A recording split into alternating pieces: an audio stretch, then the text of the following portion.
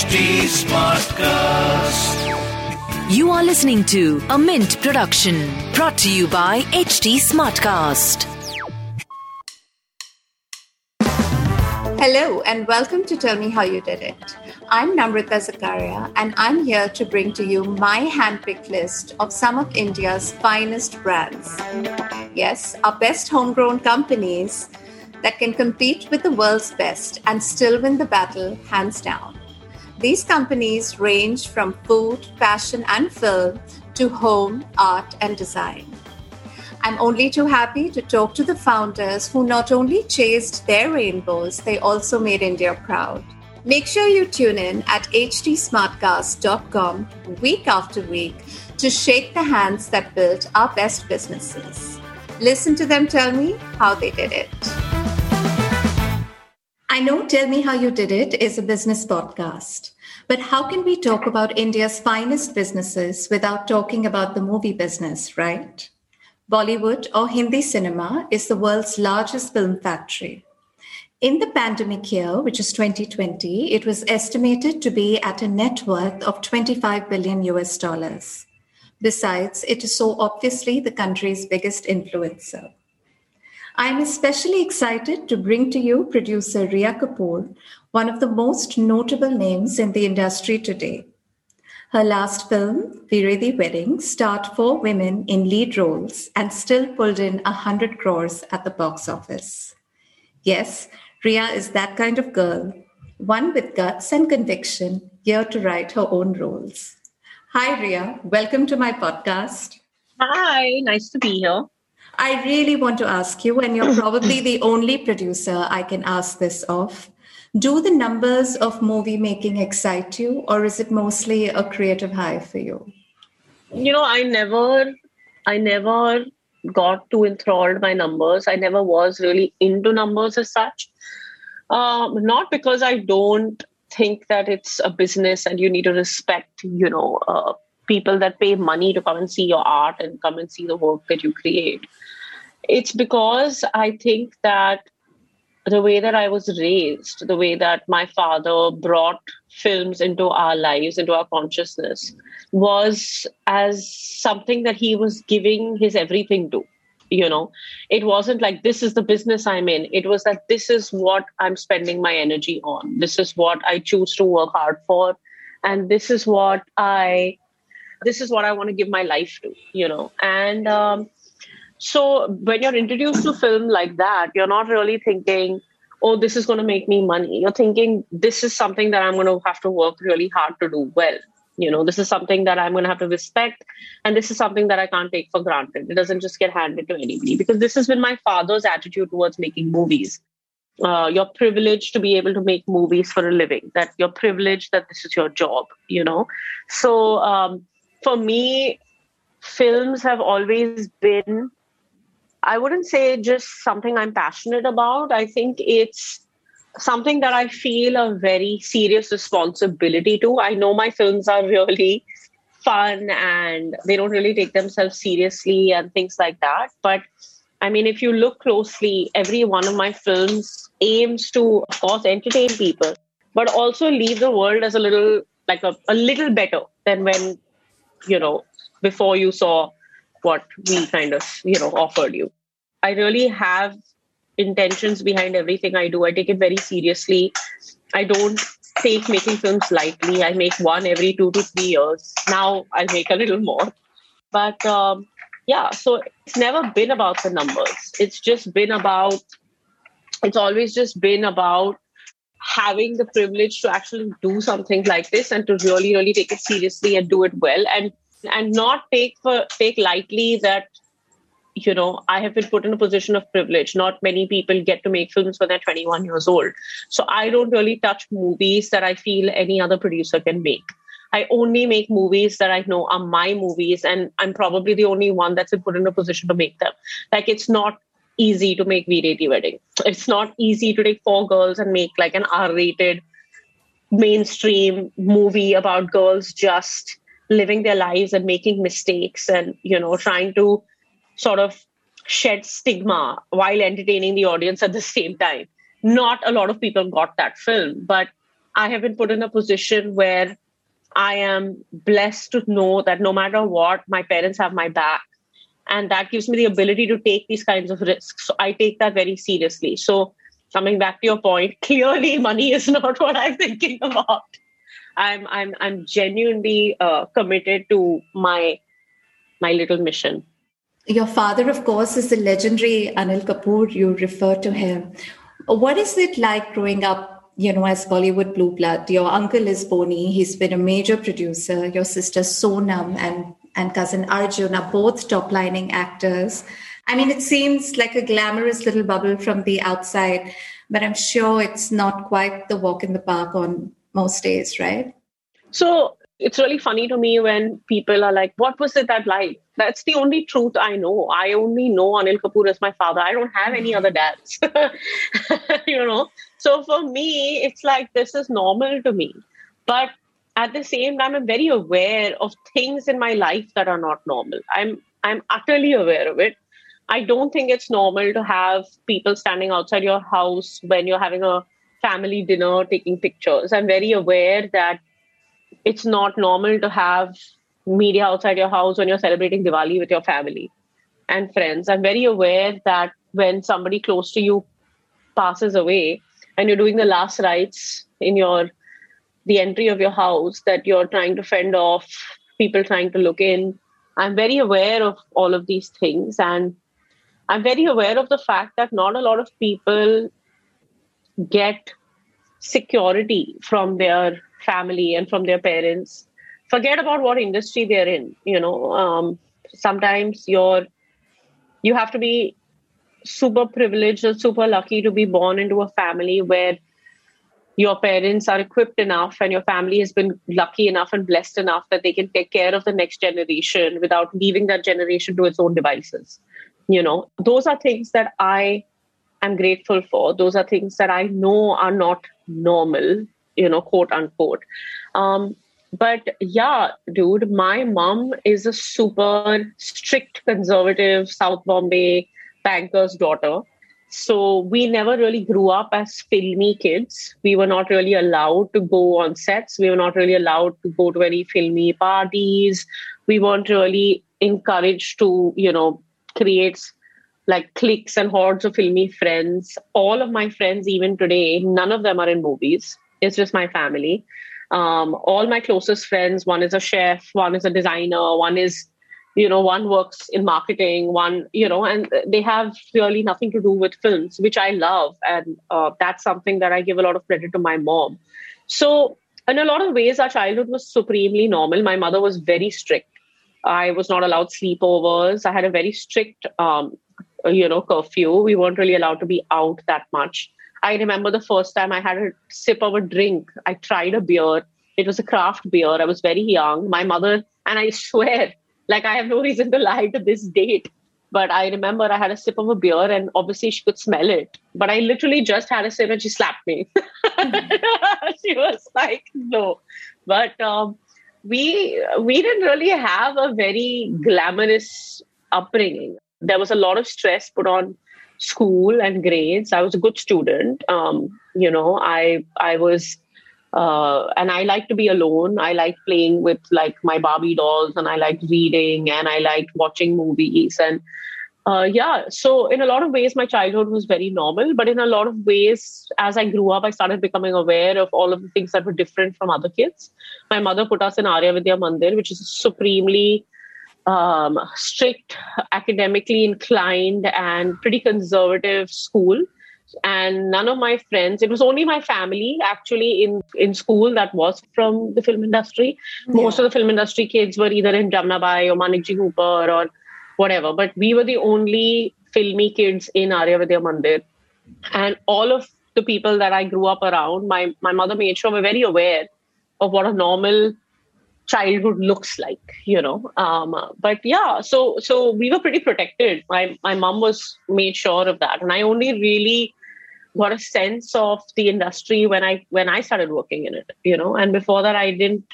They were just aunts and uncles to me, and I didn't really know what they did. Yeah. We didn't, that was not what my mother intended.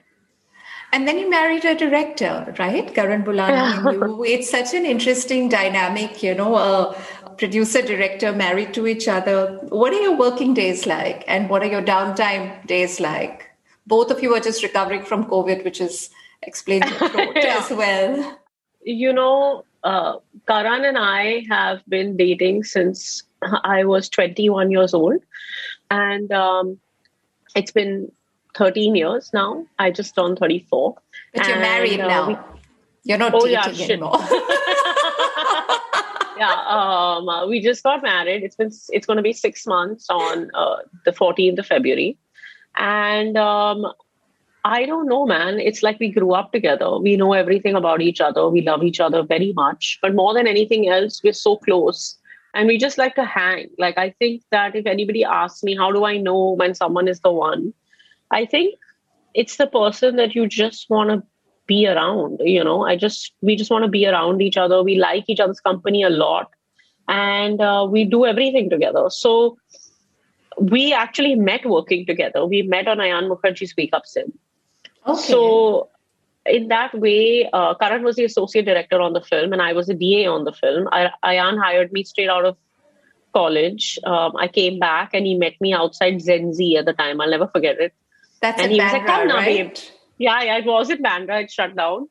Yeah. And he said, come now, babe. Come work on my film. I want your mind. And all. I was like, okay. And then I had just come back from NYU and I was really depressed because I didn't want to be back in Bombay. I wanted to be in New York. I loved it so much. And he just hired me on the film and he was like, you're going to be working under Karan, this guy. And he's really great. He's really talented and, this and that and all. And Karan had worked on some Italian film and some Australian film. And he was basically a documentary filmmaker. He decided to start assisting because he wanted to get into feature films. And so I met him and he didn't even look up. Like he was wearing a hoodie and he was working on his laptop. And I remember he didn't look up. He was just like, stuck this Anil Kapoor's daughter on my head. She's probably going to be useless.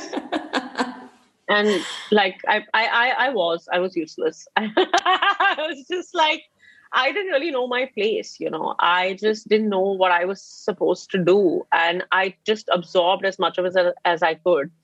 And so now when we work together, it's interesting because the dynamic has changed. I've made 3 films since then.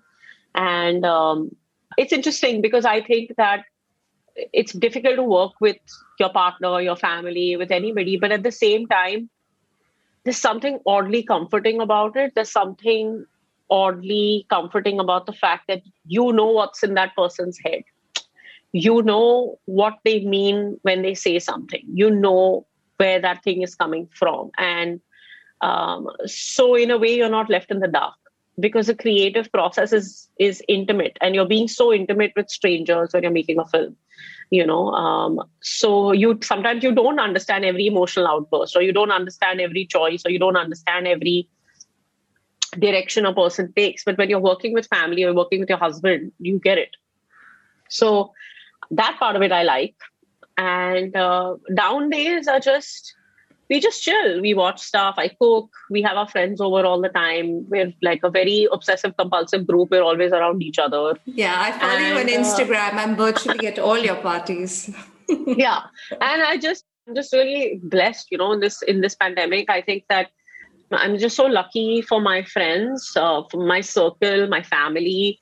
I just feel so safe. I just feel so comfortable in my own skin. And I'm just happy, That's fantastic. So I've watched all 3 of these films in the cinemas and I've loved all of them for the same reason, especially that they are led by women characters. Aisha, Khoobsurat, Veere Di Wedding. Why do you want to tell women's stories? But nobody else is telling them. I fully concur. I couldn't agree with you anymore. And, I think being a woman is moot to be able to tell a woman's story too, because, gender is not just a label, it's really a prism. Like you can't put it in a box and say, oh, gender doesn't matter. I don't subscribe to that. We need to be cognizant of it and even feel empowered by it. And that sort of representation is important. See, where my passion for making these kinds of films came from is that when I was growing up and I was 11, 12, 13, 14, 15, I started to have all these questions about love, about kissing, about drugs, about alcohol, about lying, about sex, about friendship, about, I don't know, all of these things. And the kind of upbringing we all have, it's very difficult to have these conversations as a girl with your mother or your father. And you're not getting a lot of information from your elders. You're getting information from these compartmentalized sources and bits and pieces, and that is not satisfying, and it doesn't give you a clear picture. So I started to get all this information from American films and European films, which is where most girls are getting it from. Like, you started to understand what a hookup and casual sex is when you watched Friends. You know what I mean? And you understood, oh, like you're going on a date and like he slept with her and then he didn't call her back, and that's a dynamic. And so you started to get all this information, but that's not our culture. It's not our world. It's not something you relate to. It's something that you have adapted and made your own because it's such a big part of your life, but it's not really true to where you come from. So I call them sleepover films. I loved my sleepover movies that I watched over and over again with my friends or with my family. I mean, my sisters, basically. And I wanted to make those films. I wanted to make films that answer these questions for young girls, that inspire young girls, and that I want to watch with my friends and I want to watch with my sister, and that become like my escape. Like every time I'm upset and I need an escape, these are the films I put on. You know, Julia Roberts is my therapist. Reese Witherspoon is another therapist. You know, and I just think that it's important because girls trust girls and girls are really loyal. You know, there's a reason that these women never stop being giant movie stars. Yeah. You know, Rambo gets old, but Julia Roberts will never get old. You know, so that's really where my thought process comes from. I want to make mainstream movies that have women in them because girls can relate to it. Yeah. I think girls are fun in general. They're more interesting to me, and that's what I want to do. That's what makes me happy, and that's what I connect to. You know, it's what makes me go back in time and remember all of these feelings. And so that's and all really these films, why I make the movies I make. All these films are 4 years apart, but they all have, you know, the sense of modernity, you know, about them. They speak to the friends watching Indian or the global Indian, much like, you know, who you are yourself. And I'll even say that the films all of them have been a little before their time, and they've all initiated us into some sort of, by us, I mean the viewers, you know, your watchers, into a new type of filmmaking. I mean, Aisha introduced us to luxury fashion brands on screen. You know, Veere Di Wedding brought on this very new and chaotic sort of feminism where all the characters, you know, sort of had agency or sought for agency over their bodies and their lives. So it spoke to us, right? It spoke to the young, new Indian woman. I mean, Khoobsurat also specifically, like, I loved making that movie. That's probably one of my favorite watching that things. film, yeah. Because my favorite thing about that film is when she has the scene with Fawad, which I don't think is in any of the Disney movies. I mean, maybe Frozen has that a little bit, but she has a scene with Fawad Millie where she tells Fawad that I'm not going to change for anybody. That I'm not going to change for any other guy. I've made that mistake before and I won't do it. And there is no fairy godmother, and she doesn't make her a gown, and she doesn't dress her up, and she doesn't go to the ball where the prince then sees her with new eyes.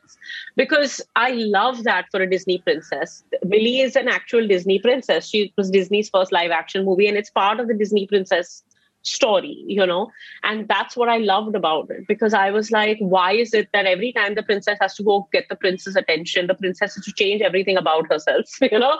And then it's like, oh, the prince has seen her for the first time, you know? And I loved that about this film, because he comes to her at her terms, you know, in her safe place, in her comfort zone. And he comes to her and says that I want you just as you are, will you have me, you know? And I love that about that movie, because I want every young girl who dreams about Fawad Khan to know that even Fawad Khan is not worth it if you have to wear a gown and glass slippers for him, if that's not what you want to do.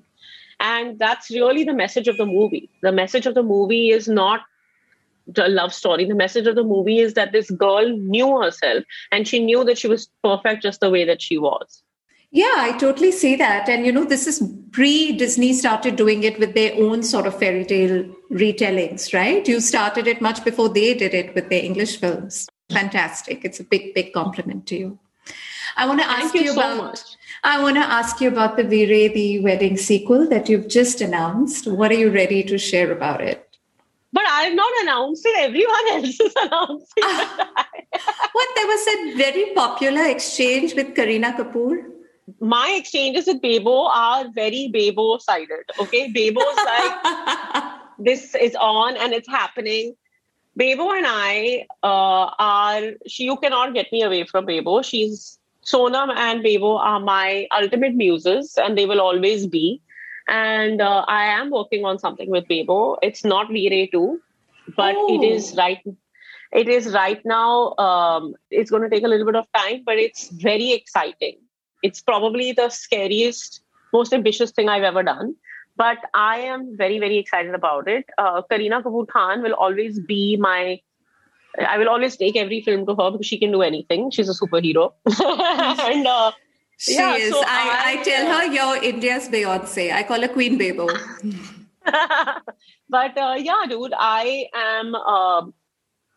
have a vision for Veere the Wedding, for what I want the franchise to be and what I want it to stand for. There will be a Veere the Wedding 2, but not just yet. And when it is ready, I will announce it. But that is not in the cards in the immediate future, because I really believe, like what you said earlier, I really appreciate, and I'm so happy to hear that, because even though I'm not the loudest voice in the room, I hope that at least a bunch of people understand that I really want to do some things that are ahead of their time, in a way where I want to think differently for other girls in the industry, because I've been put in a position where I can do that, and I have a responsibility to do it.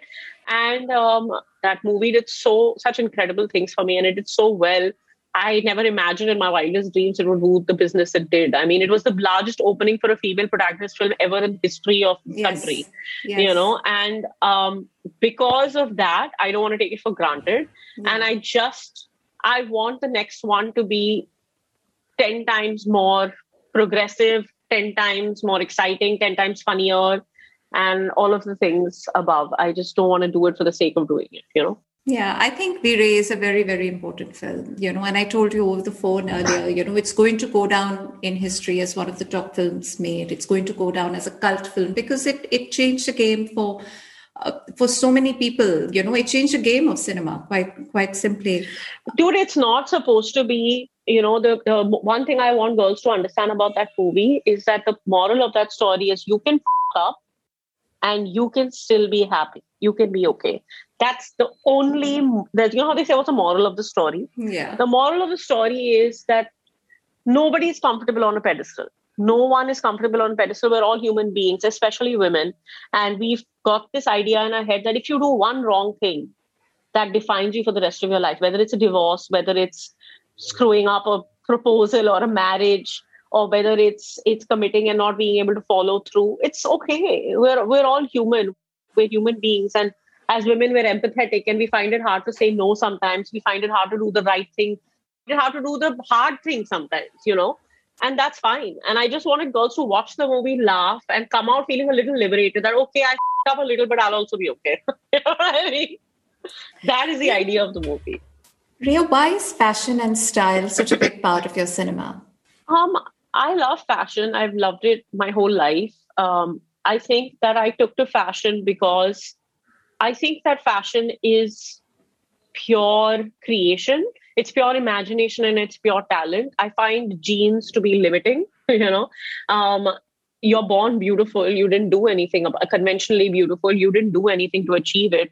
But only the truly talented are fashionable. You know what I mean? Only if you have a true idea of who you want to be and who you want to build and this persona you want to create and these tools you want to use, can you be fashionable? It takes effort, and I love what Isabella Blow said about it. I like how she kind of put these things on herself, to make her this character and this entity. She had full control over it, and Dita Von Teese does the same thing. I admire these women because they have said that, you know what, I know that I was put on the earth a certain way and people will look at me like that, but I'm going to control the narrative. I'm going to control how people feel when I walk into a room because it is in my control, I just feel like a lot of the times girls will walk into a room or boys will walk into a room and they are at the mercy of people's opinion. Okay. But there is something in fashion that lets you take a hold on that narrative, and it helps you fake it till you make it. I think you see that a lot in the gay community because of this, because of the fact that you're trying to find strength, you're trying to build a narrative, you're trying to build this idea that's been in your head, in your actual tangible body and exterior.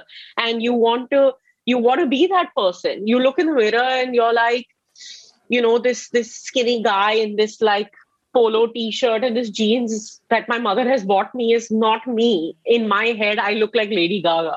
My soul looks like David Bowie. You know what I mean?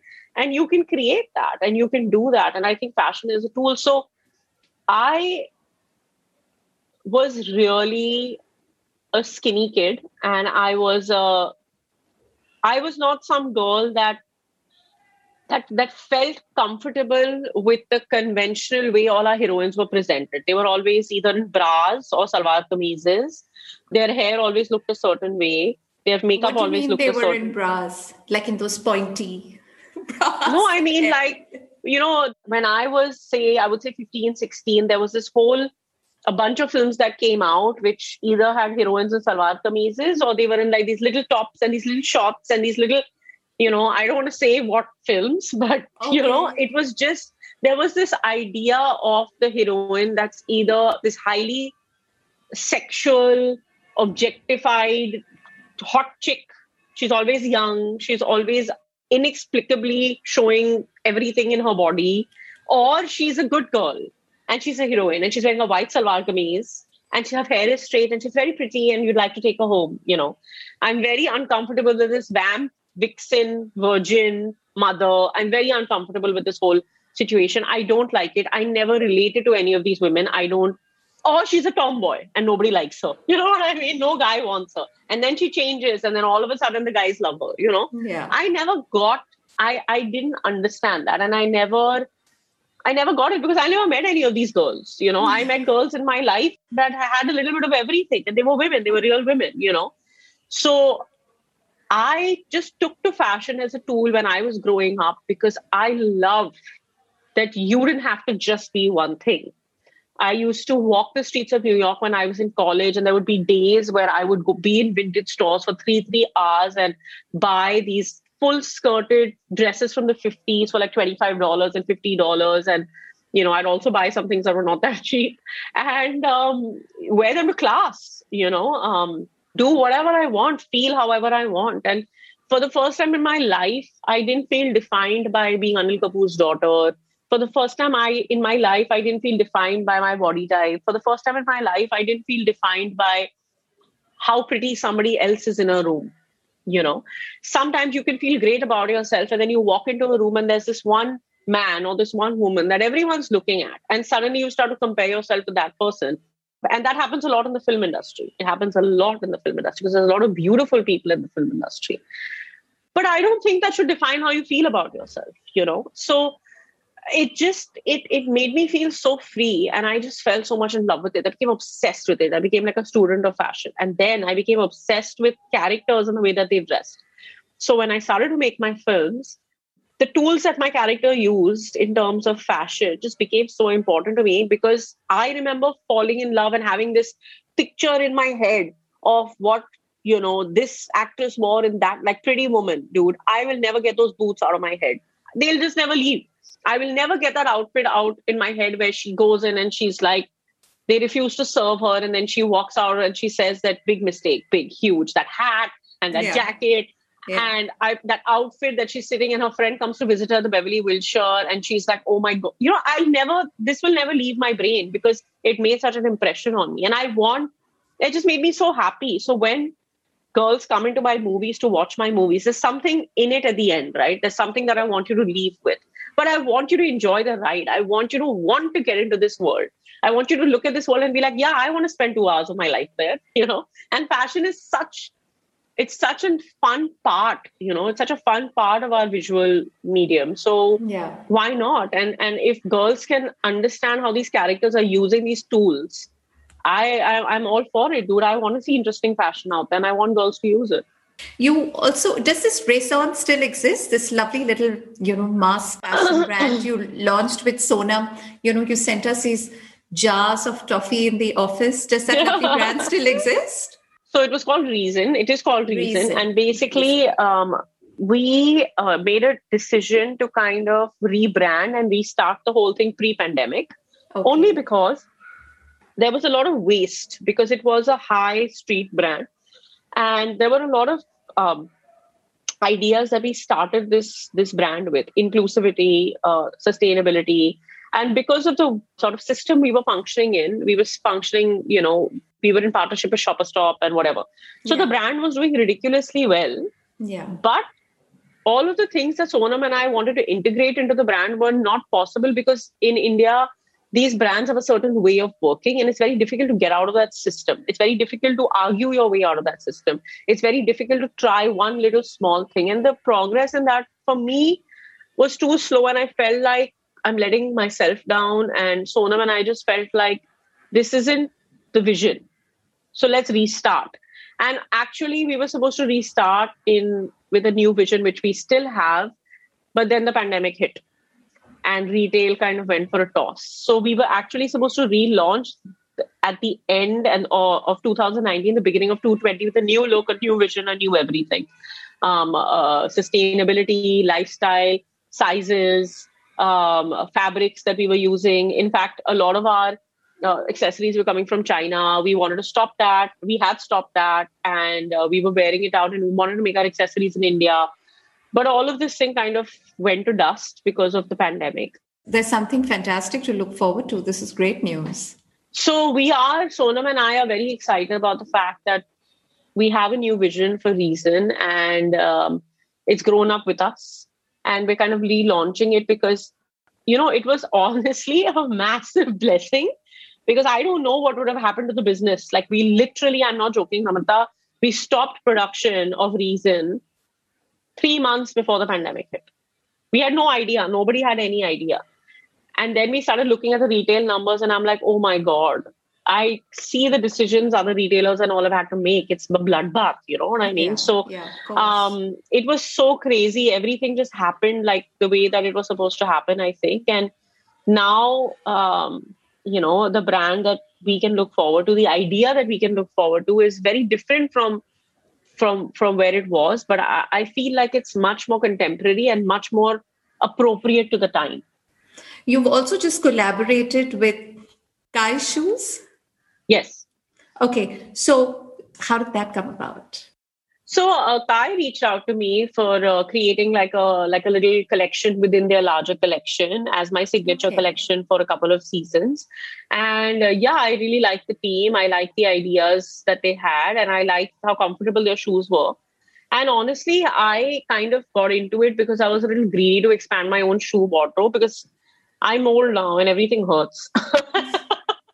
I just don't have, honestly, I've lost my patience. When I was 18, I used to run around New York, and I was telling Karan the other day, I was like, I used to go to class in stilettos, and literally run to get cabs in 4-inch, skinny Louboutins. And, I had the patience,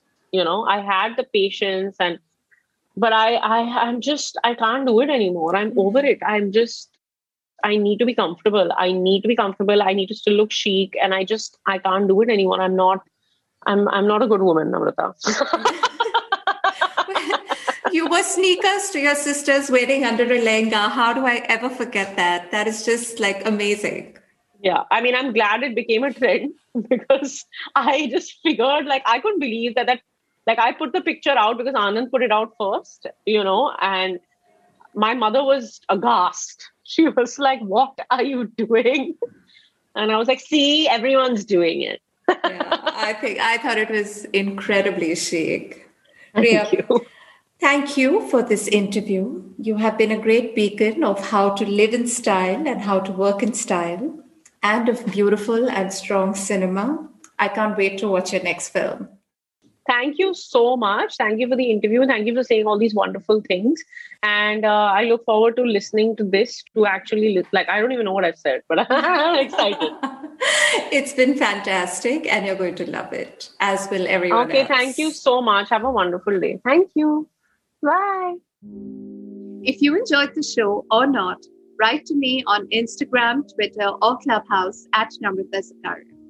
You can catch the video podcast on the Lifeman channel on YouTube.